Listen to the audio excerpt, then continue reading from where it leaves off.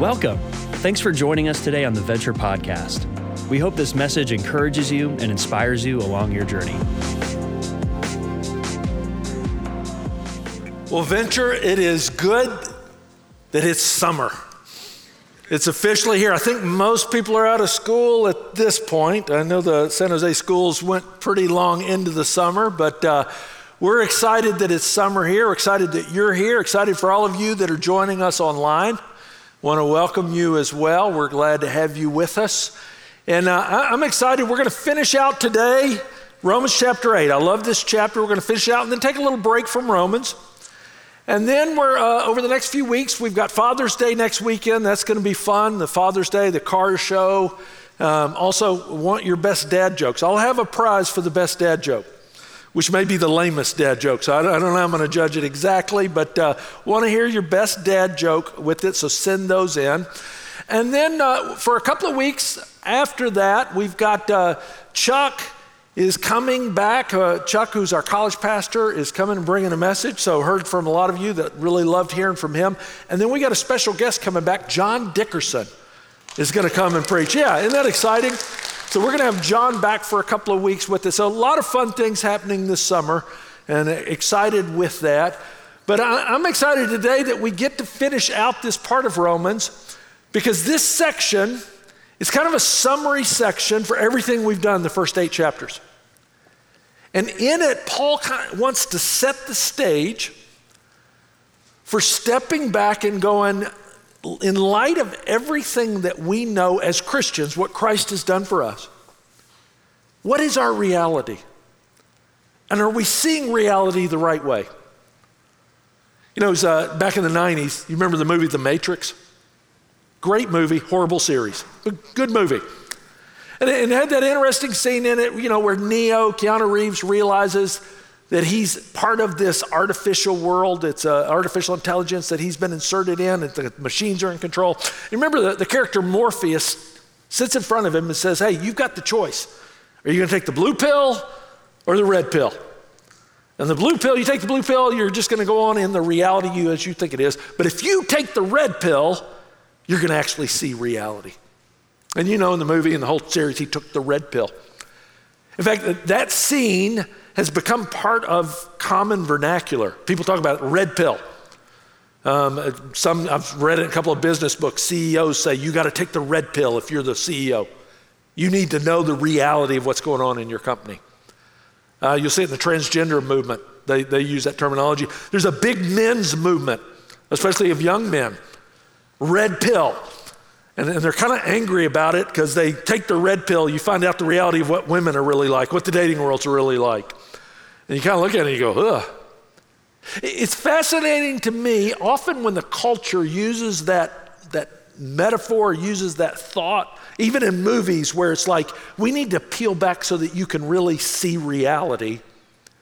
Reality is always a worse thing. It's always kind of set in this dystopian future. And what I love about Romans 8, Paul, for a Christian, he says, hey, I want to give you a red pill passage. I want to peel back so that you can see reality. But here's the flip on it. Reality for a Christian is so much better than you could fathom. And Paul says, based on that reality, that's how we should live our lives. In fact, if you look at it in this passage, Romans 8, turn in your Bibles to it, I identify 4 realities that are true for every Christian. And as I said, this is a summary passage for everything he's been teaching in the first 8 chapters. And so he's been going through this wonderful thing called the gospel. Remember, that's the whole theme of the book, of what Christ has done for us, that we've been justified, we've been forgiven, that we're in this process of sanctification, that the Holy Spirit's within us, that even when we struggle with sin, God's not done with us. We're in that process of it. And he comes to Romans chapter 8, and in verse 31, he identifies the first reality. Read with me. He says, what then shall we say to these things? And so he's saying, what shall we say in light of everything I've told you in the first 8 chapters? Well, here's the first one. If God is for us, who can be against us? He says, if you're a Christian, in light of everything I've taught you, You need to go back to this reality. Let's pull back the curtain a little bit. You can see the world as it really is. God's actually for you. You're going to win no matter what. Now, that phrase, if God, in the Greek, it's a construction where he's emphasizing since God is for us. He's not asking, is God really for us? No, he's going, since God's on your side, who can stand against him? It'd be like if you play pickup basketball. You're down at the gym, you got, your gym rats, your normal guys that you play with, and you're there, you're the captain, you get to pick teams first, and you look in the group that you're picking from, and it's all the normal guys, and then standing there is Steph Curry.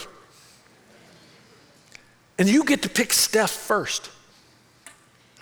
Now, I promise you, if it's a normal gym, normal guys, you know from that moment when Steph comes on the team, we're winning today. This is a given. And that's what Paul wants us to embrace. He looks at us, he says, guys, here's what you need to embrace. Nothing you face can defeat you. He doesn't say that nothing will stand against you. In fact, remember, we've just come off a big section where he's taught on suffering. He's taught on the reality of it in life and what we face as Christians in it. But he goes, hey, even in the suffering, you need to embrace there is nothing that will defeat you. And so no matter what you come up against, there's no enemy that can defeat God. There's a guy in church history I've always admired, Philip Melanchthon. And he was best friends with Martin Luther. Now, a lot of us have heard Martin Luther's name. He was the father of the Protestant Reformation. He nailed the 95 Thesis, and he stood at the Diet of Worms, and he was willing to stand strong. And he was a very brash, loud, bold person by personality. His best friend was Philip. And Philip was actually very gentle, very quiet, not bold by nature, but he's brilliant. In fact, Luther often credited Philip for many of the insights because his brain, Erasmus said that he was the greatest teacher of Greek and Latin in the world at that time. That's how well respected he was. It was Melanchthon that pointed out to Luther as they were studying in Romans, the church had translated at that time the word repentance, they would translate it as penance. And so what they were teaching is, man, if you've done something wrong, you need to pay penance. You need to pay for it. And as Melanchthon pointed out, he goes, actually the word is repentance. It's a heart change. You need to confess it because of what Christ has done. When Luther was called before the church council, when everyone in the world turned on him, when he had to stand alone in that, Philip stood with him. And Luther loved the fight, but it didn't come naturally to Philip. It's interesting, when he was asked all throughout his life, Philip, how are you doing this? Philip, aren't you scared? Over and over again, he would go back to this verse, Romans 8:31. And he would just say, if God's for us, who can stand against us? We have God on our side. Even after Luther died, Luther was buried, Melanchthon was buried right next to him. That's how close they were. And on his deathbed, when they came, the only thing he asked for a pastor to come. His eyesight was dimmed. And he said, would you just read one verse for me? Romans 8:31. That even in the face of death, I'm not scared. I know who's with me. I know who's for me. Guys, if you walked out with nothing else today, some of you need to walk out of here and make this your reality. Romans 8:31, if you are the child of God, it's true for you. And the reality of the fact that God is actually for you and nothing overcomes him. And you can live in that truth. Look at the second reality, verse 32. He said, he who did not spare his own son, but gave him up for us, how will he not also with him graciously give us all things? And so Paul's pointing out here, God didn't withhold his own son from you.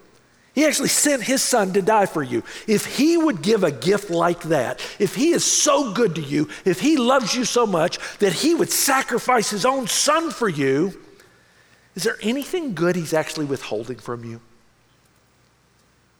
See, we can rest in the fact that nothing you need is withheld from you. Now, let me be clear. He doesn't promise that you get everything you want. But I can trust that if I am the child of God, if God actually sent Christ to die for me, can't I trust that he's a good father? And he always has my best at heart? That I can rest in that reality? You know, one of the passages that always convicts me, I keep hoping one of these times I'm going to read it and it doesn't convict me. It's Matthew chapter 6. Where Jesus is teaching there on anxiety and worry. And when he goes to that passage, he says, why do you guys worry so much? Why do you, and he points to birds and he points to grass and he says, God takes care of all these things. And then he points to the Gentile world. It's interesting, if you look at the passage when he says, therefore do not be anxious, what shall we eat, what shall we drink, what shall we wear? For the Gentiles seek after these things. He's talking about the people who are far from God, people who don't have a heavenly Father. Man, of course they worry. Of course they're having to look out for themselves. Of course they're stressed out all the time. He says, but your heavenly Father knows that you need them all. So you have a dad. Remember we saw this in Romans 8. The Holy Spirit, one of the things he tells us is we can actually go to him as Abba Father. We can share the deepest parts of our hearts and lives. And it doesn't always come. He doesn't always give the gifts according to our time frame. He doesn't always use circumstances that we would choose in it. But learning to trust him, the reality of it. I want to read a longer section. It's from a woman named Nancy Kennedy, but I love how she writes how God has been teaching her and her husband through circumstances they wouldn't have chosen. Listen as she says, I'm sitting in yet another hospital waiting room. Ever since my husband Barry first underwent open heart and quadruple bypass surgery 15 months ago, I've been in this waiting room, or one just like it, more times than I can count on one hand, waiting for him to come out of the operating room. In a little more than a year's time, my vocabulary has increased to include words and phrases such as aneurysm, atrial fib, an EP study with ablation. They all mean I have to put on a cheery face, kiss Barry goodbye, and promise I won't worry about him or forget to eat lunch and lock the garage door at night when he's at the hospital again. With all Barry's surgeries and procedures, we've had a terrible, horrible, no good, very bad year. One of the worst in our 32 years of marriage. Yet ironically, it's also turned out to be the best. I learned just how deeply Barry loves me. As he was all prepped and waiting to go into surgery to repair his aortic aneurysm, Barry looked at my friend Tara, who was waiting with us, and said, make sure Nancy takes care of herself. Promise me or else I'll worry. He wasn't worried about being sliced open again. He was worried about me. I came to faith in Christ 3 years after Barry and I married, and for almost 30 years, I prayed about my husband's relationship with the Lord. Then the day of Barry's open heart surgery, he looked at me and he told me that if he died, I'd see him again because he knew Jesus was his Savior too. He prayed with me. He prayed with a friend. He prayed with his surgeon. Barry hasn't stopped praying. He prays with me every day. What I'd asked God for all these years, to heal the spiritual rift in my marriage, to bring my husband and me close, God had given. He'd performed heart surgery on both of us, ripping us apart and knitting us back together. Barry and I talk often about this past year, how it's been awful and awfully good. We wouldn't wish this kind of year on anyone, and we wouldn't want to go through it again, but we're glad that it happened. I've heard that exact line from a lot of people who've been through hard circumstances, and they'd say the exact same thing. We thank God for the good days and the bad, because in all our days, God's held us both securely in his grip. We've known God's incredible kindness to us. Our hearts are in his hands. We've had a terrible, horrible, no good, very bad year. And yet we praise God for it. You hear in her words, this is not the circumstances we would have chosen. This certainly in the path either one of us wanted.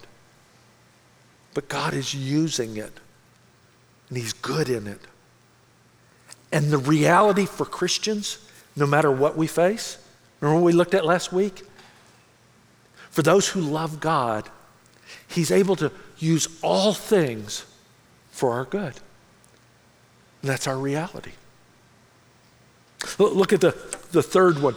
The third one is, nothing you have done can be held against you. Nothing you've done. Look at it as he says in verse 33. Who shall bring any charges against God's elect? It is God who justifies. Who is to condemn? Christ Jesus is the one who died. More than that, who was raised, who is at the right hand of God, who indeed is interceding for us. And so Paul says in this, it's what he started the chapter in. Remember that first verse? There's no condemnation for those who are in Jesus. No matter what you've done, no matter what you've committed, no matter what sin you did in the past, what sin you'll do in the future, there is no condemnation. There's no judgment over you if you're a Christian. And yet, do you live in that reality? Do you recognize that I don't have to get up every day and I'm having to earn my keep before God? I don't have to get up and pay for what Christ has already paid for. That I can trust him in that. And some of you, when he says there's no condemnation, some of you live every day under a sense of condemnation. Every day you're joining a chorus of what is accusing you and who is accusing you. I love the way Paul puts it here. He says, don't you recognize though, when you come to be judged, think of the courtroom. Who's the judge? It's Jesus. Who paid for it? Jesus. I mean, our whole judicial system, we work so hard to make sure there's no bias in it. There's not supposed to be, at least. And then no even relationship. I remember years ago, I was called in for jury duty. It's a huge trial. They started with this huge pool, and they started weeding us down. And I kept thinking, the more I kept hearing about it, I thought, this is going to take forever. I do not want to be on this trial. But I was making it through the cuts, and they finally get this group in a room together, and then they start going through, like, it was a trial against a company, so they wanted to list different officers in the company, and do you have any relationships with any? Are you connected to this company in any way? Because they want to make sure they weed you out. No relationship there. And finally, I remember the defense attorney finally went down to the judge, and I watched him in this big room, and they're talking together kind of quietly, and then the judge leans down with almost this disgusted look and says, is there a Tim Lundy in the room? I was like, oh, am I on trial? And so, I go down, stand for the judge, and they're there. And the judge, disgusted with me, goes, you don't have a relationship with anybody connected to this. I was like, no, ma'am. And she said, the defense attorney goes to your church. And we had about 5,000 people in our church. So I didn't know everybody. But she looked at me, the next thing she said, she goes, I would think a pastor should know the people in his church. And I'm like, great, I'm on jury duty and now I'm getting lectured. And the defense attorney kind of spoke up and he goes, well, Your Honor, it is a big church and maybe I don't attend as often as I should. And, And so then the prosecuting attorney kind of leaned forward and he said, will this affect how you adjudicate? Will this affect your judgment? And I remember I stopped for a second, I thought about it, and then I said, no. And he goes, why did you hesitate? I was like, I was thinking about it. And he got his pen and starts, writing down. And I'm walking back to my seat thinking, I am out of here. There's no way he's keeping me. And sure enough, when they started reading names, I was top of the list. Why? Because the whole system is built in a way that no one's supposed to have an advantage, to have a relationship.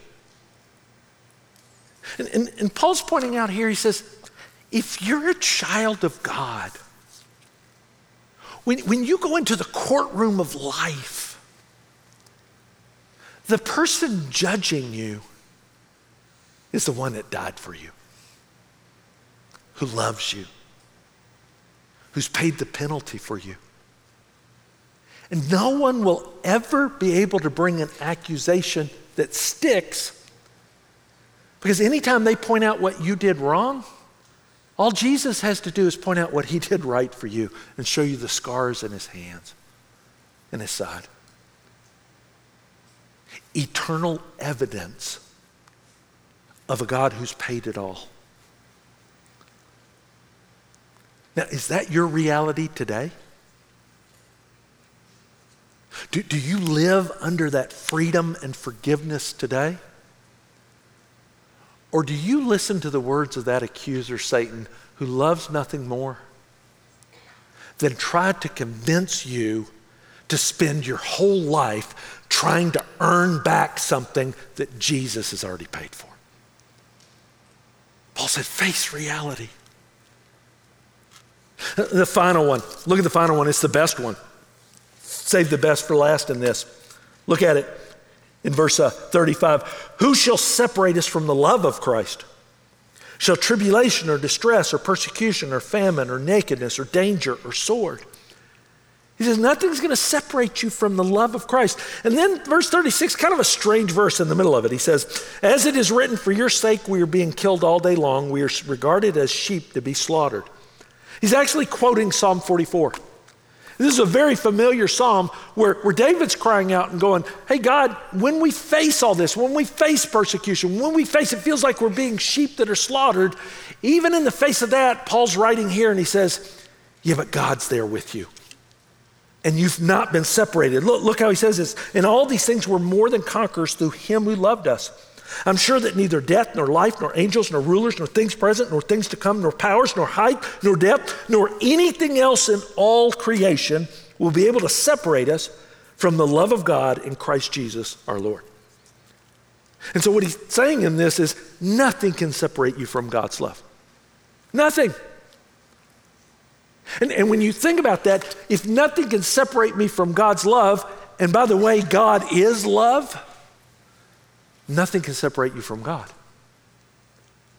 I love how he puts it in it. Look at this verse. He says, in all these things, look how he describes us. We are more than conquerors through him who loved us. Now, I don't know about you. Most days, I don't even feel like a conqueror, much less more than a conqueror. More than an overcomer. But it's not based on me. He doesn't say we're more than conquerors because we're such awesome people. No, we're more than conquerors. Why? Through him who loved us. Because see, he's a conqueror. It's based not on who we are. It's based on the one who loves us. That's where the value is. You know, back when my kids were real small, all of them had different stuffed animals, different blankets, the security blankets. I had one son in particular. He had a little silk blanket. He called it Silky. And he loved Silky. And woe be it to the household if it was bedtime and you couldn't find Silky. No one's going to bed till Silky was found. He loved it. I mean, he loved it longer than most of our kids. Most of our kids, kind of outgrow. He kept loving it, kept loving it. And over the years, Silky went from this nice little silk blanket to this ratty old strand. Now, if you were to walk in and see it laying there, you would think it's garbage. And you'd probably throw it away. But in our household, it was really valuable. Not because of the value of the little ratty strand, but because of the person that loved it, adored it. Guys, when Scripture describes us at our best, what we brought to the equation, it describes us like dirty rags. And if we were basing our value just on us, it's not a good equation. But it's based on him who loves us, who died for us, who gave everything. And I love the way it describes it. It wasn't just this, oh, I love you, and it was a one-time thing, or when you came to Jesus. He loves you, and he never lets you go. Look how it describes it there. Neither death, even on your deathbed, you know he loves you there. Life, no matter what you're facing in life right now, he loves you there. If you're facing angels or rulers, it doesn't matter if it's demons, it doesn't matter if it's Satan himself. Things present, whatever's going on in the world right now, whether it's the economy, whether it's the elections, whether it's a pandemic, God's not let go of me. Things to come, even what's coming around the bend. Powers or height or depth or anything else in all creation. Nothing in creation will be able to separate us from the love of God in Christ Jesus our Lord. You know why I love that last phrase? It's because I'm a part of creation, and I don't even have the ability to separate myself from his love. He doesn't let go, ever. And we can live in that reality. We can know that truth about it. We can experience it every day. Guys, these are our realities, these four things. In fact, as we go through them, let me just ask you again, do you believe these things are true? Nothing you face can defeat you. Nothing you need is withheld from you. Nothing you've done can be held against you. Nothing can separate you from God's love. Is this your reality today? And I would say for me and for many of us, I mean, if you've been around the church a long time, you'd kind of go, amen, amen. Oh, yes, yes, yes, yes. But it is so easy to make this a reality up here. But is it a reality down here? At a heart level? And if it really is our reality, shouldn't it impact the way we live? And so just as we finish out, I just would challenge you, if this is your reality, here's some of the things I think we would base off of that we would do as a result of that. Here's the first one. If these things are true, then I think we should fear less. We shouldn't be so afraid. If honestly, if we believe that God is for us, we should fear less. Now, as I say that, let me be real careful, because some of you, by your wiring, you're a very fearful person. And if you study the brains, some people are more fearful, more anxious than others. It's literally based on the chemicals that flood your brain. And some of you, any stimuli can make those chemicals flood in a way that fear or anxiety spikes really quick.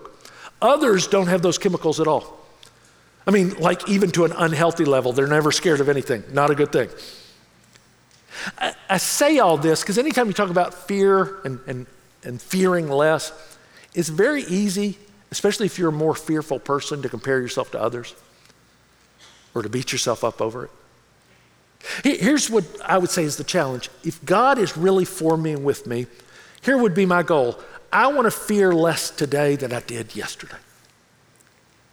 And I always tell my kids when they were playing sports, because a lot of times they'd get real discouraged. They go, I'm not as good as them. I can't do this. And I always tell them, as long as you keep comparing to the best people on the team, you're going to be discouraged every day. In fact, the only person you should ever compare yourself to is you. And so our goal is you get better tomorrow than you are today. Let's practice to get better tomorrow. That's all you can do. And I'd say the same true here. When you think about fear, don't think about anybody else. Don't think about how anybody else approaches it. Just think about you and God, and you go, God, what would it look like for me to live in less fear today than I did yesterday? Now, here's the challenge. We tell ourselves that we will fear less if we know more. And if I can get more information, and so I heard about this new disease children can have, so I'm going to research everything, every childhood disease that any child could ever have. And I heard about what's going on in the world, and I heard about this, and we get more and more information thinking that I'll fear less if I know more. How's that working for us, by the way? We live in the information age, and we fear more than any group that's ever walked this planet. It's not really working. Here's what I would say in it. You'll only fear less when you know God more. It's counterintuitive, but you don't have to study that out there. Spend time with Him. Stay close with Him. That's the challenge of the verse. Paul didn't say, hey, we don't have to fear anything because we're such strong people. He said, no, you don't have to fear because God's with you. And nothing will defeat you because God's with you. Years ago, when I worked construction, in college, I worked construction. I didn't have any money, so sometimes I'd have to stay out of school a little bit, or I work every summer. And it was really hard. We were building these huge warehouses. It was in Memphis, Tennessee, hot, 100-degree days, pouring concrete all day long, tilt wall construction. But it was good money. And the first time I went out there, I went straight from a college classroom onto a construction job site, big job site, all these different crews working, and I didn't know what I was doing. Skinny as a rail. And by the grace of God, the assistant superintendent on that site, a guy named Bo, took me under his wing. And Bo was this big, burly man, just big, huge, powerful. I just remember I was always amazed at him. There was nothing he couldn't do. Any piece of equipment, anything out there. And so he would just kind of show me the ropes and kind of point out things and help me out with it. I remember one day he came over and he said, hey, we need to talk. If you ever get in a fight out here, let me tell you what you need to do. And I was like, hey, time out. Could we go back to the first sentence there? Like, Bo, I'm not planning on getting in a fight out here. He goes, yeah, nobody ever plans on it, but be prepared for it. He said, if you get in a fight, here, get your hammer. Take your hammer out, but don't hold it by the handle. He said, it's too easy for somebody to pull it out of your hand. Or if you actually connect, you could really hurt somebody if you hit them with a hammerhead. He said, what you want to do is take your hammer and stick it right here in your hand. Put the hammerhead right there, and then stick the handle between your fingers. And you can wrap your hand around that hammerhead, and then nobody can pull it out of your hand, and you can beat them with it, but you're not going to do too much damage. And again, I was like, Bo, if there's a fight, I might throw my hammer, but I'm running. I think I can outrun anybody here. And I didn't think about it. A few months later, it was a Saturday, and Bo and I were out on the site together alone. And we was at this stage of the construction. The iron workers had put these steel columns up, but they weren't quite level, and we needed the bricklayers to come on Monday. And so we were out there, and he was way across the slab looking through a level, and I had this big wrench, and he would kind of tell me left or right, and I'd which direction to see if we could get the columns leveled up. What I didn't know during that time is there was tension with the Iron Workers Union and the construction company. It was a time when they were trying to break up the unions with it, so they were very protective about their jobs. And so I'm out there and we're going, and suddenly I look up and there's these 3 iron workers there. They had driven up and they walk up. And one of them calls out, he's like, hey, you know that that's an iron worker's job you're doing. Remember, I'm real dumb at this point, so I said, oh, don't worry, fellas, we don't mind doing it. Enjoy your Saturday. And then he said it again, and this time he got a little closer, a little harsher. He said, no, I don't think you're hearing me. That's our job. And I kind of was aware, I was like, ooh, that was a little harsh. And suddenly out of nowhere, Bo was right next to me. He had run all the way across the slab. And it was a long distance, and I never saw Bo run anywhere. He's a big guy. But he came in right next to me, and he stuck his finger out, and he looked at me and said, if you did your job right the first time, we wouldn't be out here. And I thought, well, that was a little harsh too, Bo. Here's where it all came together for me. I looked down in Bo's hand. He had his hand wrapped around his hammer, and he's holding it there. And I was like, we're about to have a fight. And so I grabbed my wrench. I'm kind of trying to look tough with the wrench, which it wasn't working.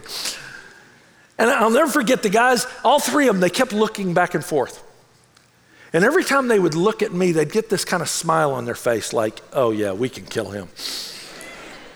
But then they would look at Bo, and they'd all get this expression like, oh man, if that big guy gets me, he's going to knock the snot out of me. And one by one, they started backing up. They said, we're cool, we're good. Just remember, don't do it again. And they got in their car and they left. And as they were driving off, I stepped forward and I said, yeah, you didn't want any of this, did you? Bo, where are you? I knew what had happened that day. It wasn't me. In fact, I would say for the rest of that job site, I always knew where Bo was at all times. Did my best to try to stay close to him. Because this is what Paul's teaching here. If it's just you and me and all the enemies and all the things we face in the world, of course we're going to be scared. Of course we'll live in fear all the time. But God is with you. What would it look like instead of spending so much time studying what's out there, we spent more time with the God who loves us and the God who's conquered all? The second thing I'd say with this, if these are true, then we should worry less. We should worry less. That's what Jesus taught. Remember what Jesus said in this? He says, you're only going to worry less when you seek his kingdom more. That's the only way you'll worry less. Seek first the kingdom of God and his righteousness, and all these things will be added unto you. There will always be 1,000 reasons to worry every day. And the more you spend time seeking them, you're going to find them, and you're going to worry more. Jesus said, what if you just reverse the equation and you actually believe that God's kingdom was true? You actually believe that as a child of God, I'm a citizen of that kingdom. And all of my security and all of my reality started there. Let me challenge you to do this. If you struggle with worry, because I can do that and I can get anxious about things. If you struggle, the next time you're worrying about your kids, you're worrying about the economy, you're worrying about the elections, all those things. Here's what I would ask you to do in that moment. Worry about God first. You say, what do you mean with that? Worry for God. So the next time you see the elections in whatever party you like or what that, and you go, this is really bad in that. At the top of your list, start worrying, oh man, how is this election going to impact God? This is going to be bad for God. What is God going to do if he gets in office? Or you look at the economy and you go, man, this is bad. Look at the economy. Worry for God. Just go, hey, I hope God doesn't run out of money. Man, I hope what God doing about gas prices? Now, as I say this, we laugh. Why? Because it's silly, isn't it? It's silly to worry for God. There's literally not a thing that'll happen on this planet that will shake or worry or rattle or do anything to God's kingdom. And guess what? That's home for us. So what if we took that to the top of the list first? Instead of the things that we focus on.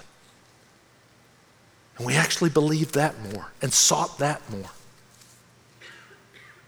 The third thing with it, embrace humility. Embrace humility. If we're the people that have no condemnation, shouldn't we be the most humble people on this planet? When we realize how much we've been forgiven.